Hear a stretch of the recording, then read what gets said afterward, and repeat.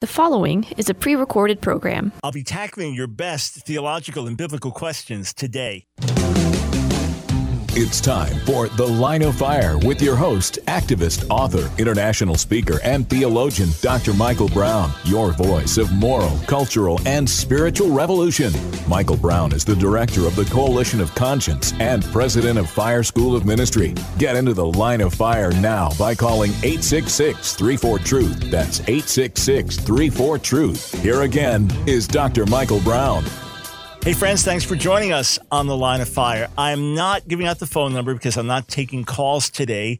Earlier in the week, I solicited questions, theological questions, charismatic theology questions, biblical questions from Facebook and Twitter. I'm going to answer as many as I can on the broadcast today. So sit back, enjoy, take this all in. I'm going to start over on Twitter, then move over to Facebook.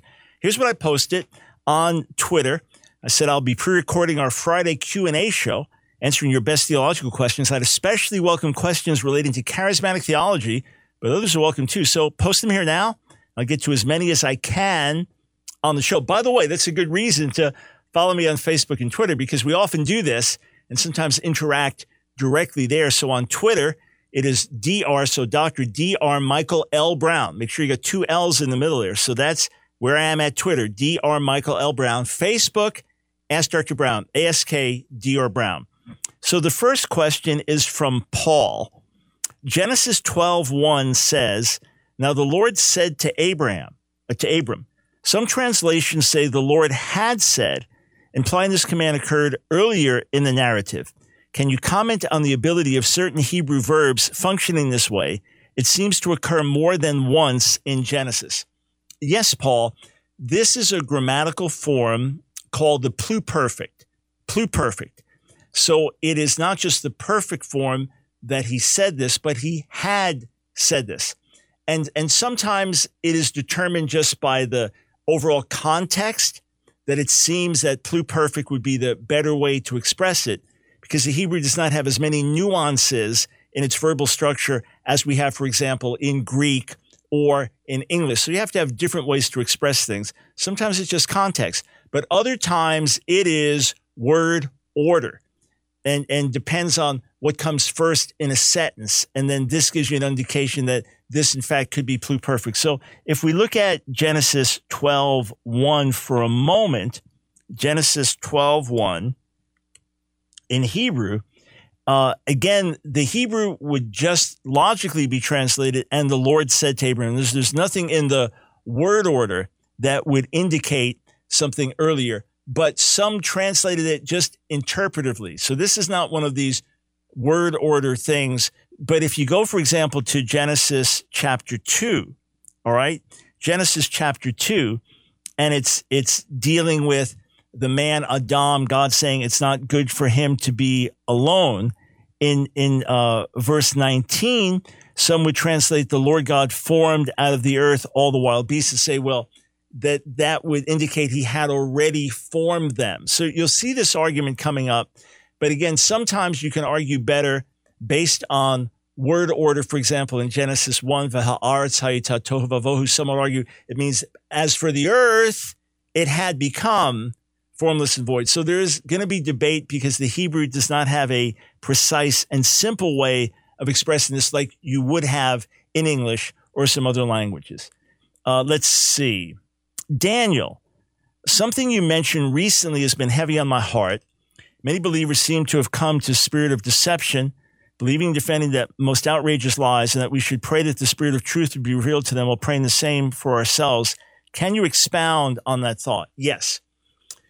Number one, the deception that I saw leading up to and following the 2020 elections, especially in the charismatic movement, is the worst widespread deception that I've seen now in my 50 years in the Lord. November, December will make 50 years in the Lord.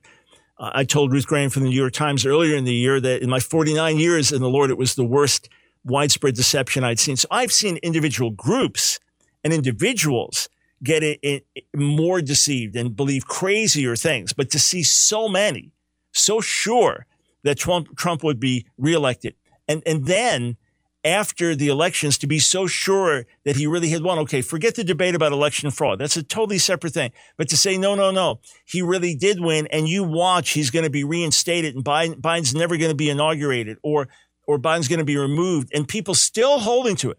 I just got rebuked yesterday. Someone called me a blind guide on YouTube for not acknowledging that the prophets were right, for not accepting that the prophets were right, and that Trump really did win 4 more years, and he really is the president. So that's serious deception. And then many believing conspiracy theories, QAnon conspiracy theories. So how did we get this far? One is many are not grounded in the word. This is widespread in the body today. We're not grounded sufficiently in the word. That's one big reason this has happened.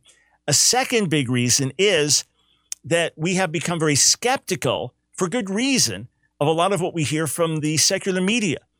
And as Trump was able to blast it all as fake news, many kind of went to the extreme of thinking, well, he's the only one we can really trust, or just whatever media says is fake news. I was doing a broadcast one day, and in order to say, hey, this is not coming from the right, let me quote this from CNN. Let me quote this from the New York Times. Then I see someone comment, and I don't see most comments. I happen to spot this one. And the guy said, I'm not following you anymore because you quote CNN and New York Times. So number one, I was quoting them to say this is not just coming from the right, this is coming from the left. But number two, the fact that I would even quote them meant I couldn't be trusted. So these extreme reactions, and then with that, the embracing of all types of conspiratorial theories, because you can't trust the news, but you can trust, they're telling you the real truth. So that appeal. And then thirdly, in the charismatic movement, many, many years of lack of accountability for prophetic words. Many, many years of leaders just prophesying X, Y, Z, and it doesn't happen, and they just go on. Or they change X, Y, Z to ABC. Yeah, we told you X, Y, Z, and look, it's ABC. And people just go on. So charismatics have a strength of being people of the Spirit and being people of faith. We have a weakness of being very gullible. So it's kind of like a perfect storm. So what we do in our own lives is we are truth-based. That we surround ourselves with people who tell us the truth, with people who are not impressed with us. And hey, it's simply not true. Look, my wife, Nancy, is not impressed with human beings, period. And there have been very few people over the decades that she's met as men or women of God that have impressed her in terms of the quality of their lives in God. But for people in general, leaders in general, Christian leaders in general, she's utterly unimpressed, including with yours truly. I once sent her what I thought would be the amazing beginning of a book. I thought it would really draw people in. And I sent it to her, printed it out for her, gave it to her, and she gave it back to me. And there in red at the top of the page were written the words, total fail. That's how it started. Total fail. Oh, I didn't see something she saw, but the point is that I'm not surrounded by flatterers. And that's important. Be surrounded by people who tell you the truth and be honest with you and candid.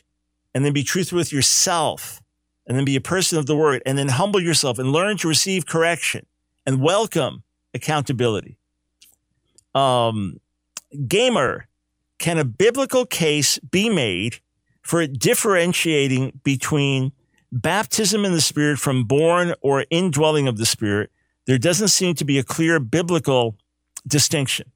I think you can make a distinction, but it's not a hill that I'll die on.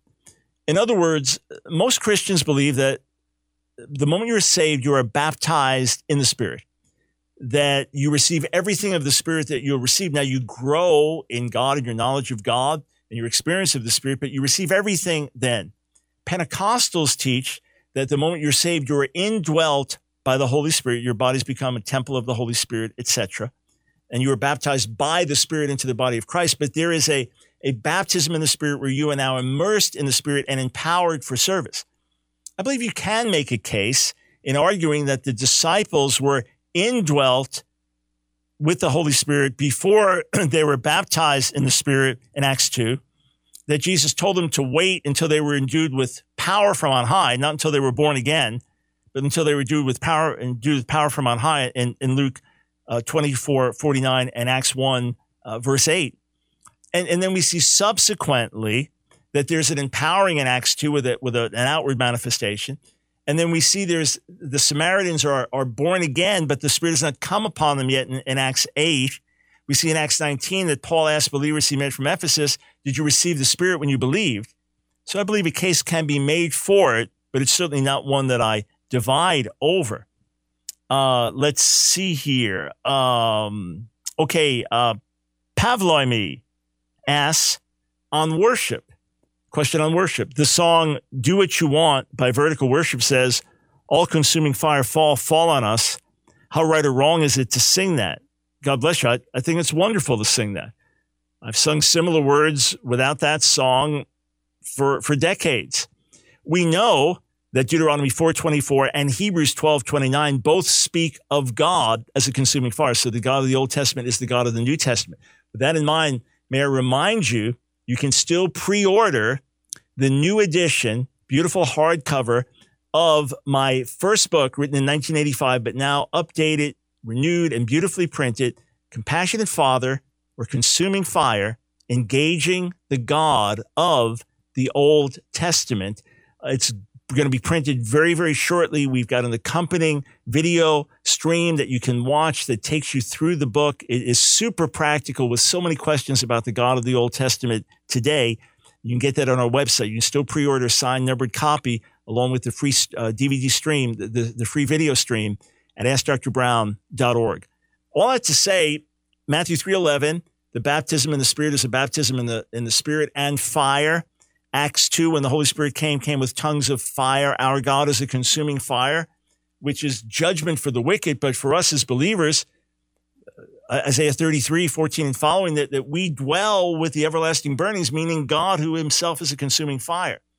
So fire of God fall on us. Let the God who answers by fire be God, 1 Kings 18. It's not to destroy us, but it is to consume us with his love and to consume us with his passion and to consume us with his purity and to consume us with his power so that we can be used by him. Consumed not in the sense of destroyed, but fully absorbed with the passion and fire of God. For many years, as I would pray for people, especially if I was laying hands on hundreds or thousands of people in a night, I would pray fire. That's just one word. Fire. Why are you praying fire on people? Because it's my short prayer, because I'm praying for a lot of people. It's my short prayer for saying, God, let your holy fire fall on us. Let your holy fire burn us. Burn away the dross. The Lord comes, Malachi 3, as a refiner's fire. Lord, burn away the dross. Burn away everything impure. Set us ablaze. Set us on fire. Beautiful prayer. Beautiful way of saying it. I'm all for it. I don't know all the words to the song in my head, but absolutely, I'd sing them.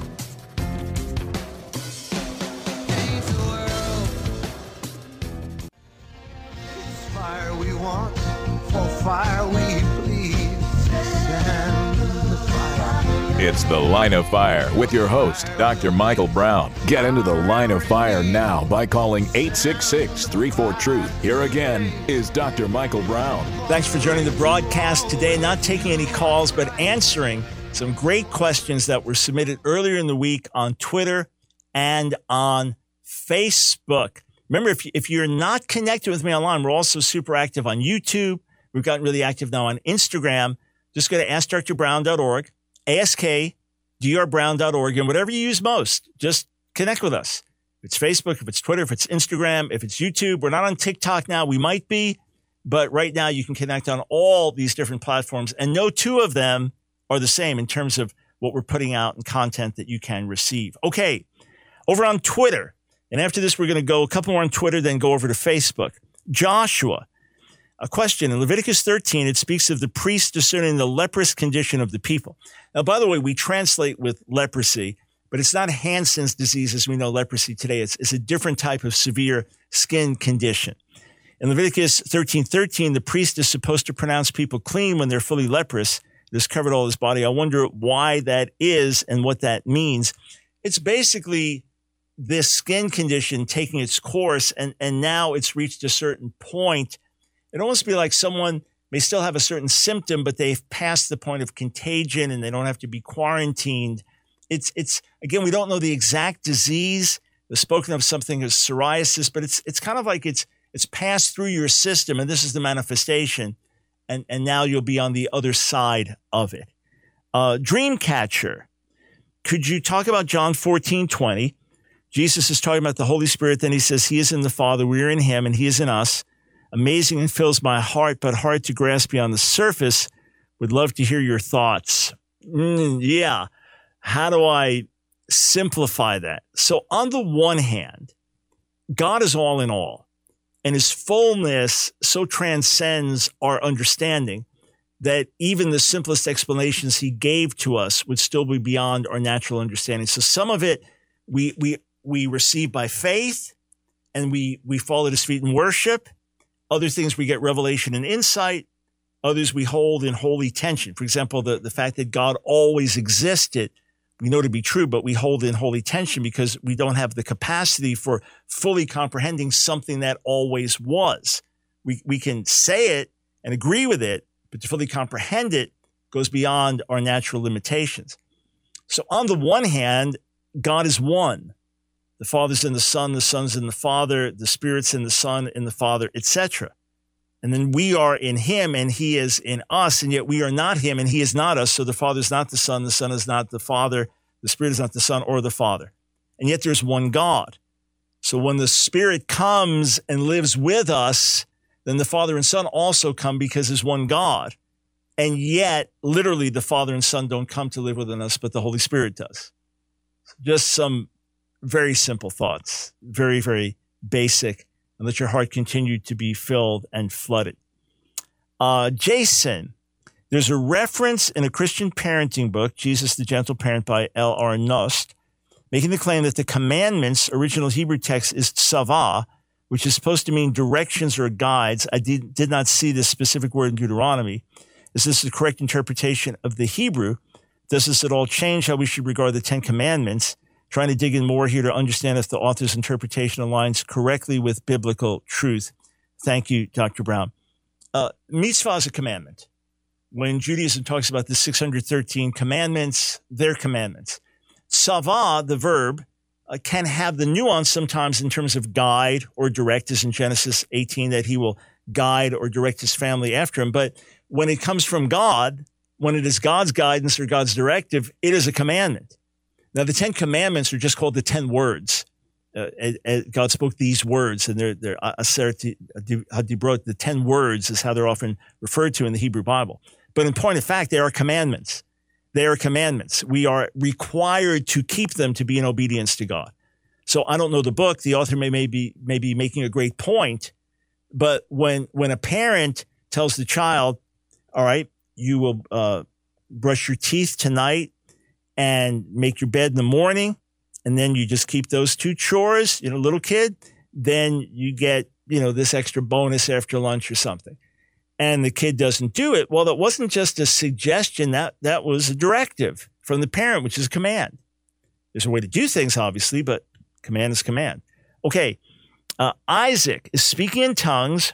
Really, the evidence that you've been baptized in the Holy Ghost, and clarified in another tweet, the initial evidence. It is the most common sign of the baptism of the Spirit in the last 100+ years as people are filled with the Spirit. The common denominator is you're filled and you speak. Sometimes people will give an utterance in prophecy, but the most common sign is tongues, and it is a sign seen in Acts 2, in Acts 10, in Acts 19, and by implication in Acts 8. However, I believe there are people who've been baptized in the Spirit, in keeping with my understanding that it is subsequent to salvation, a subsequent empowerment, and they have not spoken in tongues either because they didn't think they could or would, or it wasn't part of their understanding. But in point of fact, it is the most common outward manifestation, but not the only, and certainly not one that we should put people under pressure to demonstrate. Prove to me that you're really baptized in the Spirit by speaking in tongues. That can produce all kinds of artificial and even counterfeit results. Adri, what was Abraham's side? Was it a resting place people went before full atonement from Jesus happened? This is what I've heard. Abraham's side is a metaphorical expression, meaning by him, and he is a godly patriarch and the father of faith. So you go to be with him upon death in a place called paradise. Whether this was where you went before Jesus died on the cross and rose from the dead, and then after that, you went straight into heaven, or whether this is simply a metaphor for where you want, and it could mean in heaven, that's debated. but it spoke of being at his side because of his righteousness and being a man of faith and being the father of faith. So upon death, the righteous would be joined with him. Again, whether it was paradise, like Luke 16, with a gulf separating from Hades where the wicked were, and that was somehow in the netherworld, spiritually speaking, and then with the death and resurrection of Jesus, the righteous were brought up to heaven, or whether they immediately went to heaven upon death and Abraham's side or Abraham's bosom was just a metaphor for that can be debated. Bradley, last Twitter question. Could you respond to this part of the article in regards to the notion that Deuteronomy 18:15 contains extra words which aren't found in the earliest manuscripts? So the argument is Deuteronomy 18:15, which says that God will raise up a prophet like Moses from among you, from your own brothers, is found in the Masoretic textual tradition, but it's not found in the Samaritan Torah, it's not found in the Septuagint, it's not found in the Dead Sea Scrolls. As if this was created later to make it look as if Muhammad was not the true prophet spoken of by Deuteronomy 18, one of the most outlandish, ridiculous misinterpretations of the Hebrew Bible that's ever existed, that Muhammad is the prophet spoken of in Deuteronomy 18. But the allegation would be this was added later to make clear that it couldn't be Muhammad. Well, number one, even if this was only found in what's called the Masoretic textual tradition, that existed in the times before Jesus. So that textual tradition already existed in the times before Jesus and is quoted centuries before Muhammad. It's quoted in early church writings. It's quoted in New Testament writings. It's quoted in rabbinic writings. So this is for centuries before, and especially rabbinic writings and New Testament. Masoretic textual traditions quoted exactly and attested in the Dead Sea Scrolls centuries, over half a millennium before the time of Muhammad. That's the first thing.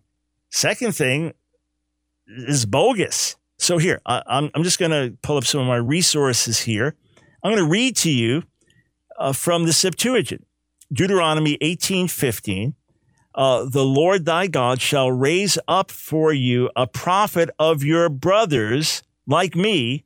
Him shall you hear. So it doesn't have from among you, but of your brothers. That's the first thing. Then, and like me, it says, then in verse 18, I will raise up to them a prophet of their brethren like you, and I will put my words in his mouth and he shall speak. So it's from your brothers. It's from your fellow Israelites. Okay. That's the Septuagint, to Deuteronomy 18:15 and 18:18. If I look at the Targum, which is the early Aramaic translation / paraphrase, there, let's just see. Yeah, so the Lord speaks, wrong verse there on my screen. No wonder I wasn't seeing what I was looking for. Okay, right. So a prophet from among you, from your brothers. That's the Targum. That's the Targum. So this is early attestation. This goes back to the early centuries of this era with some traditions preceding even New Testament times. Right. So there it is, attested in the Targum. And then if we go to the Dead Sea Scrolls, okay, if we go over to the Dead Sea Scrolls, Deuteronomy 18:15 is not found in any manuscript of the Dead Sea Scrolls. So it's not there in terms of manuscripts. You have attestations to it elsewhere, but in terms of manuscripts of Deuteronomy, it's not attested. And either way, you still have attested from your brothers, which is fellow Israelites, which is so it is a completely lame, weak argument on every level. And the idea that words were added from among you, somehow these words were added, and now this means it excludes Muhammad. The whole thing excludes Muhammad from beginning to end. And the prophet that's raised up prophesies in the name of Yahweh. You never find the Tetragrammaton, the Yud He Vav He, the 4 letters of God's name that in English would traditionally pronounce Jehovah. You don't find that in the Quran or on the lips of Muhammad. Why? Because he was a false prophet. He wasn't a prophet from among the Israelite brethren. And all the texts speak of that, from your brethren. So an incredibly lame argument to support an incredibly lame point. The texts do not lie. All right, we'll be right back. Going to go over to Facebook and grab your questions from there.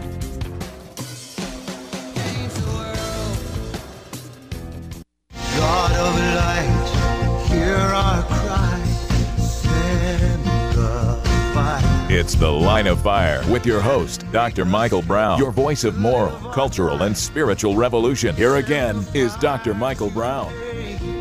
Thanks for joining us on The Line of Fire. No calls today. I'm answering questions that were posted on Facebook and on Twitter. We're going to move over to Facebook, our Ask Dr. Brown Facebook page. If you don't join us there and you're on Facebook, by all means do. Ask Dr. Brown. Matthew asked this: who were the scribes in the Gospels?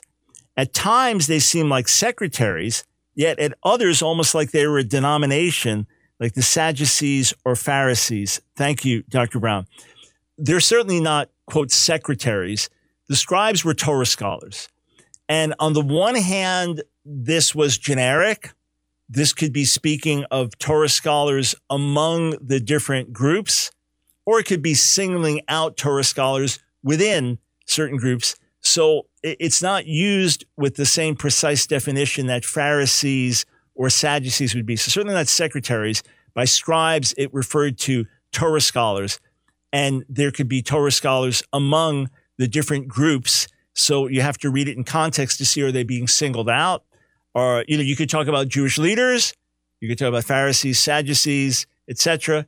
You could talk about those holding to the traditions of the fathers. That would be Pharisees, another way of referring to them. So there's some overlap and some ambiguity. That's why each would have to be looked at in context. So completely legitimate question. Ben, how often do you get to speak on behalf of charismatics to non-charismatics? What sort of olive branch do you think there can be between the two groups? Number one, every day on the Line of Fire broadcast, I'm speaking to charismatics and non-charismatics, and often speaking about issues that unite us and issues that divide us. And I've spoken even today about levels of deception in the charismatic movement that we've addressed with false prophecies and unaccountable prophecies and even following conspiratorial theories and things like that. And why charismatics can do that. In other words, the strength of charismatics is to really be believers and step out in the spirit. A weakness can be gullibility, just like a strength of non-charismatics can be to be more circumspect and evaluate things. But then often there can be cynicism and skepticism. So each have strengths and weaknesses. So I'm constantly speaking to both because we need each other. And to me, the quote olive branch is number one to say, well, what does the word say? Can we agree on what the word says? Forget this experience, that experience. Can we agree on what the word says? So in that sense, I want everyone to embrace the things of the Spirit. And even if you're non-charismatic, to see, hey, we have scriptural reasons for this. That's one. And then the other thing would be, in terms of, quote, an olive branch, is we need each other. We need each other. That each group has strengths that the other group could benefit from. Each group has weaknesses that need the strength of the others. So together we come into fullness. Now, again, obviously, because it's scriptural, I would like everyone to believe in the gifts and power of the Spirit for today, but we're never going to have complete doctrinal harmony and everything, maybe miraculously right before the Lord returns. But otherwise, we're always going to have strengths. Look, there are strengths that a megachurch has that a house church doesn't have, and vice versa. Now, one may have more biblical foundations for doing what it does. The fact is, God can be working in the midst of both of them. And he can be working in a Pentecostal denomination and a Baptist denomination and a non-denominational church. And each one brings certain things to the mix. So let's learn from each other as much as we can. Let's honor each other. And let's provoke one another to go deeper in God. You have something I don't have? Provoke me in a good, healthy way to go deeper in God. Mark, could you explain your understanding of the kingdom of God theologically and express how important you feel this view of the kingdom is and expecting manifestations of the Spirit today? Deliverance and healing alongside proclaiming the gospel, is that normative? Also, could you express your position on what is happening in Acts 2, 8, 10, and 19 in relationship to the Spirit baptism? I did address the latter question a little earlier in the broadcast. So let me focus on the kingdom of God. The kingdom of God is God's reign, God's rule. The kingdom of God is not a location, but a spiritual reality. So as the gospel is preached, the kingdom of God comes in power. As the gospel is preached and we proclaim Jesus as Lord, as people submit to that message, turn from sin by grace and faith, become born into God's kingdom and submit themselves to Jesus as Lord, in doing that, then the kingdom of God is advanced. These people have now come under the power of the kingdom. Do I therefore think that as the gospel is preached and the message of the kingdom is announced, that with it there should be signs, wonders, and miracles? Yes. Look at it like this. You got a flashlight. That flashlight does not drive out all darkness or cut through all darkness, but depending on the strength of that flashlight, it shines the light over a certain area, and in that area, there's no darkness or there's limited darkness. The other night, I was going through the house, and everything was dark in one part of the house, and I had to find something. I thought, rather than turn on all the lights down here, I just got my flashlight on my phone. It's very bright. So I turn on my phone. Most of your smartphones are going to have this. You just flip on the flashlight setting, and so where I'm walking has been illuminated. The darkness has basically disappeared from those areas. So as the kingdom of God comes in, it has that influence of light shining in darkness. It has that influence of light driving out darkness. And therefore, it brings forgiveness of sins. It brings liberty to captives. It brings healing of disease. Acts 10:38, Peter explains how God anointed Jesus of Nazareth with the Holy Spirit and power. And he went about doing good and healing all who were oppressed by the devil. So there is this freeing, this liberating that comes as the Holy Spirit is poured out. The kingdom of God advances. So the kingdom advances until Jesus returns with the final and full manifestation of the kingdom, and then sets up his kingdom over the whole earth and will rule and reign over the whole earth. But now as it is the extending of his reign one life at a time. It could be one area at a time as the gospel goes forth and more and more people come under the lordship of Jesus. They submit to the kingship of God, and with it his kingdom is extended and people are set free. Hence the well-known words in Matthew 10:7-8, where Jesus says to his disciples to go and preach the kingdom of heaven, preach the kingdom of God is near, kingdom of heaven, kingdom of God being synonymous as you compare usage through the gospels. And then when you do that, heal the sick, drive out demons, etc. Why? Because the kingdom is here. Let's see. Timothy, since only God's elect can respond to his special call for salvation, how can God be sincere in offering a general call to all when the non-elect can't respond? I don't agree with that, sir. So it's a great question. I believe everyone can respond, and everyone is held responsible. It's what Arminians would call prevenient grace, that through the cross, Jesus draws all people to himself. John 12:32, that through the cross, the grace of God has been revealed to all. Titus 2:11 and following. There is now a message that has gone out to all. Romans 10, faith comes by hearing, and hearing by the word of the Lord. So when the word is preached, there is the ability now by grace to every human being to say yes or no. The Bible nowhere says that only the elect can respond. Yes, Jesus' sheep will hear his voice. So those that say, Lord, I want to follow you, we will hear his voice. But what's written in John 1:12, as many as received him, to them he gave the power to become the sons of God. They were not born again first and received him. They were born again supernaturally. John 1:13 makes that plain. But they were born again by their choice. God, in his sovereignty, gave us a choice. That's why he says, choose this day, beginning in Deuteronomy, the 30th chapter. And then before it and after it, in many other ways, choose. Right till Revelation 22. Whoever is willing, let him come. So through the gospel, God makes salvation available to all, and everyone can say yes or no, which is why God holds us responsible. Otherwise, it would be God telling a cripple, get up and walk, when this person has been crippled from birth and has no possibility of walking, and then God holding them responsible for not walking. Moreover, with all respect to my Calvinist friends, and James, if you're listening now, keep your eyes on the road as you're on that bike. So For Calvinists, they would say that Jesus only died for the elect to secure the salvation of the elect. He did not die to make salvation possible for everyone. Therefore, if you urge a sinner, believe in the Lord Jesus and you'll be saved, even if he could believe, it wouldn't matter because Jesus didn't die for him. So it creates this dilemma, which is not a biblical dilemma. It's a Calvinistic dilemma, but not a biblical dilemma, with all respect to my Calvinist friends. So again, Jesus is drawing all people to himself, beginning with the cross and resurrection. In a new way, God is doing something. His grace is available, and grace is not a work. If it's by faith, it's by grace, Paul says in Romans 4. Can you save yourself? No. Is self-salvation, Dr. Brown, you believe in self? No, you cannot save yourself. In a trillion, billion years, with infinite numbers of opportunities, we could never save ourselves, period. We are lost. But we can receive the offer of salvation by grace. And it's still grace, because it's all his grace, and it's not our works.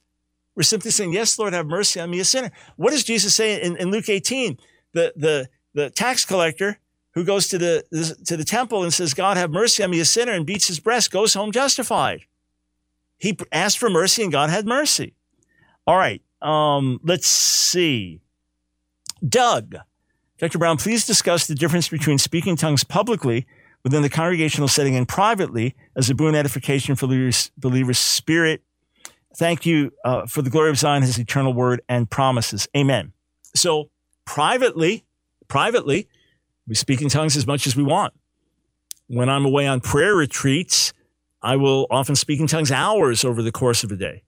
Sometimes I'll speak in tongues hours consecutively, and my heart and mind are absorbed in the Lord and his purposes, and I may be speaking in tongues and getting insights and writing things down as I'm praying, or I may pray in tongues for 5 minutes, and then that moves to groaning and intercession for a specific burden or to very targeted prayer in English. But Paul says in 1 Corinthians 14 that when you pray in a tongue, you're speaking mysteries in the Spirit to God. You're edifying yourself. And Paul says, I thank God I speak in tongues more than all of you. But publicly, he said, I'd rather speak 5 words in a known tongue than 5,000 words in an unknown tongue. So unless there's interpretation with the tongue, which would be like prophecy, or unless you're just at a prayer meeting with 10 believers and you're praying in tongues together and then one leads in English or your native language and you agree with it, we are not to be speaking in tongues publicly. I get up behind the pulpit and I pace back and forth and speak in tongues for 10 minutes. I may be getting built up, but others are left out. So there's a profound difference in terms of the function. One is very targeted, specific in public, unless, like I said, you just got a prayer meeting with a few people praying together. But a general public meeting where non-believers and others come in, tongues very targeted, specific, and with interpretation. Otherwise, leave it in your prayer closet.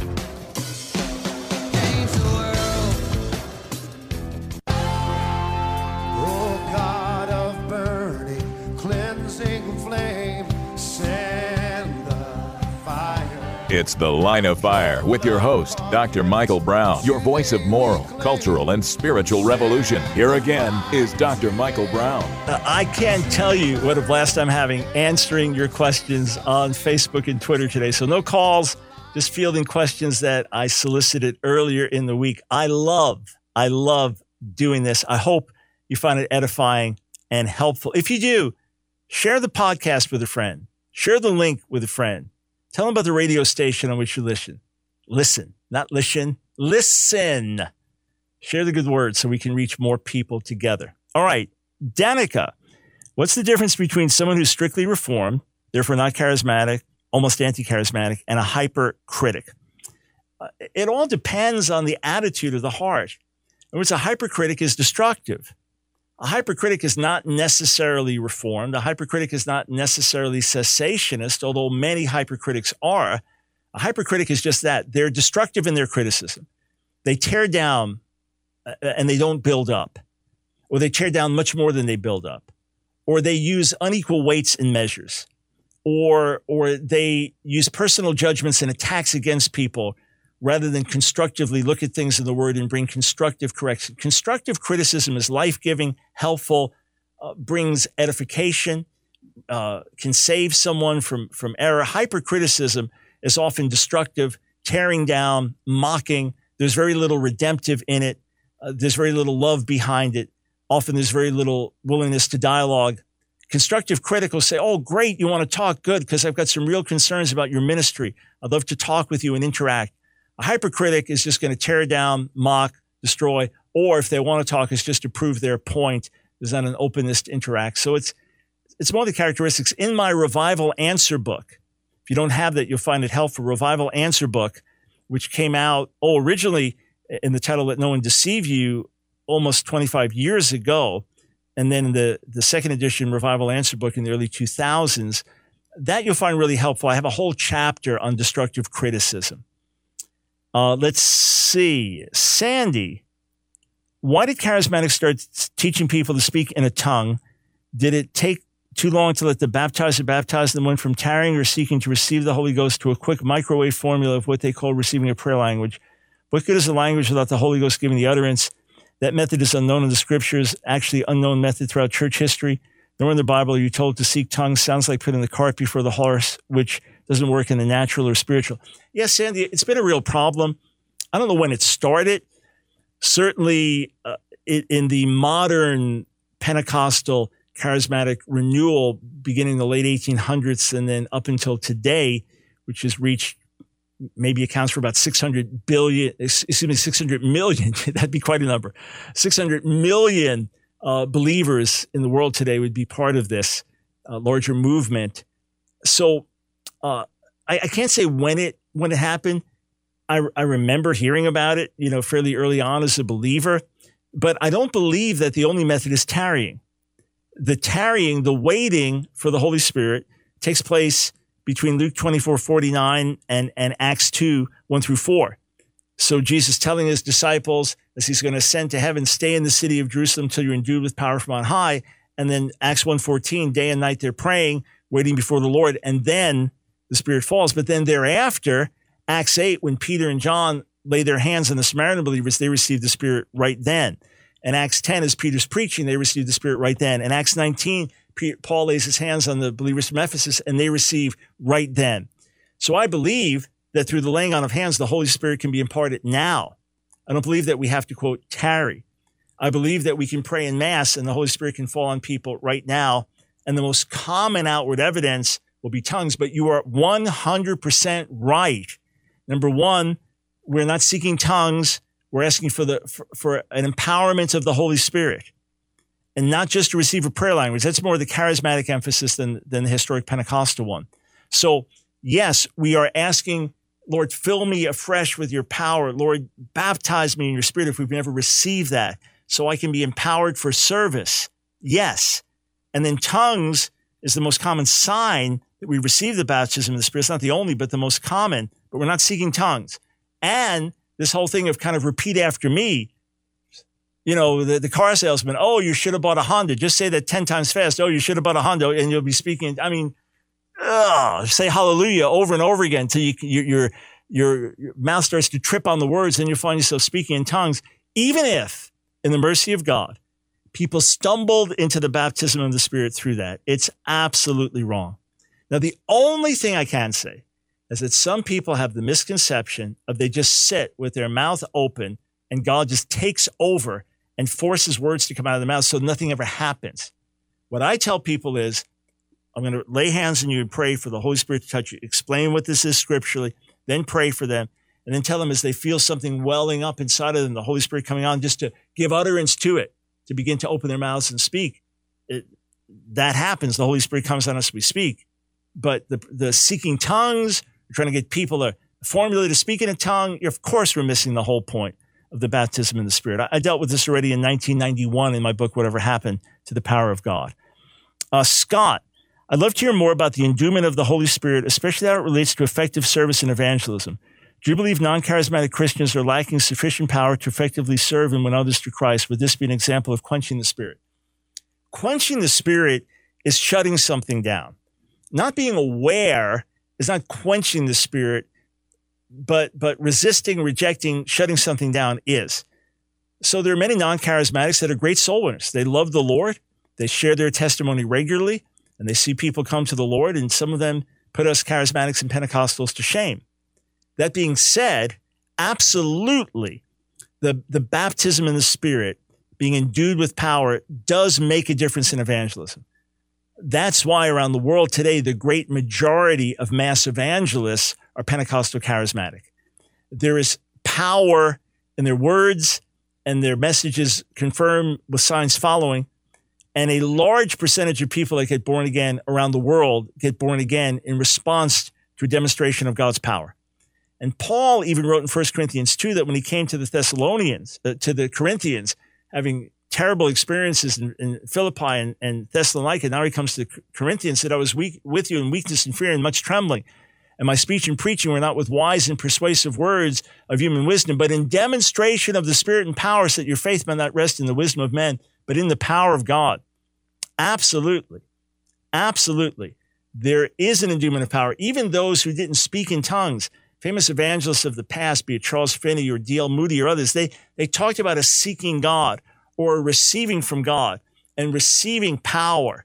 And this power then marked them in their evangelistic ministries afterwards. Let's see. Bruce, could you do a quick verse-by-verse exegesis of the book of Romans? Okay. But seriously, I'd love to learn how to exegete scripture properly, but I don't have the time or money for enrolling in seminary. Could you recommend a book or textbooks that could get me started doing exegesis properly, as well as any dangers to avoid when exegeting? Thanks. Let me address the dangers first. Never get away from the fact that the Word of God speaks to us with power and authority. In other words, sometimes we are so micro-focused on the meaning of a text that we don't let the text speak to us. Okay, so what's it saying? How am I supposed to live? Therefore, what? Therefore, what do I do with this? That's one thing. Second thing is this. You want to start with context, background, wherever you can. So, okay, who's this written to? Why is it written? What's the message about? And then start within that and work from there. And if you can't read Hebrew or Greek at all, then read in one main translation, but then as you're digging deeper, read it in multiple other translations to see, okay, is it saying things the same way? If you have to read one book and you're a serious student, the book that's been used for a couple generations now of students is Gordon Fee and Douglas Stewart, How to Read the Bible for All It's Worth. Still a worthwhile book. How to Read the Bible for All It's Worth. You'll find it helpful. Jason, do you think structure, order in a Sunday morning church service hinders the move of the Holy Spirit? Not necessarily. Structure and order can be great. God's a God of order. God's a God of structure. But if that structure is inflexible, if that order cannot be moved, yes, that can hinder the Holy Spirit. For example, let's say you're a large congregation and you've got 15,000 people coming in and out of your building on a Sunday and a Saturday. So you have 2 Saturday night services and 3 Sunday morning services. If you are irresponsible with your time and you let the first service run 15 minutes late just because you decided to get in all your points preaching, even though you kind of added in extra stories and just were irresponsible, or you're going to create traffic jam. You're going to create a mess. Children's work is getting people in and out. You're going to have chaos. You're going to be irresponsible. If, however, you cannot give room to the Holy Spirit in the midst of your structure, in other words, during the worship, to get up and say, hey, friends, the Holy Spirit's really moving here. And I'm going to cut short my sermon. I don't even know if I'm going to preach at all. But we've got, or after one song, listen, I feel we got to change the order of the service. I'm going to preach now and give you an opportunity to respond. If there's no room for the Holy Spirit to move within the structure and the order, then yes, that could be a problem. Or the very nature of the structure and order can be such, if you've got, okay, we're going to sing for 10 minutes and then preach for 15 minutes and be out of here. I mean, it's super exaggerated there. Well, there's almost no room within that for people to really start to encounter God and be in His presence. So structure and order in themselves are not wrong, but is there flexibility within that for the Holy Spirit to move? All right, friends, I'm out of time, but what a joy. Again, if you don't get my emails, take a moment now. Go to Ask Dr. Brown, askdrbrown.org. Sign up for my emails. You won't be disappointed. And then once again, if we've been a blessing to you, spread the word. We want to reach as many as we can for the glory of God.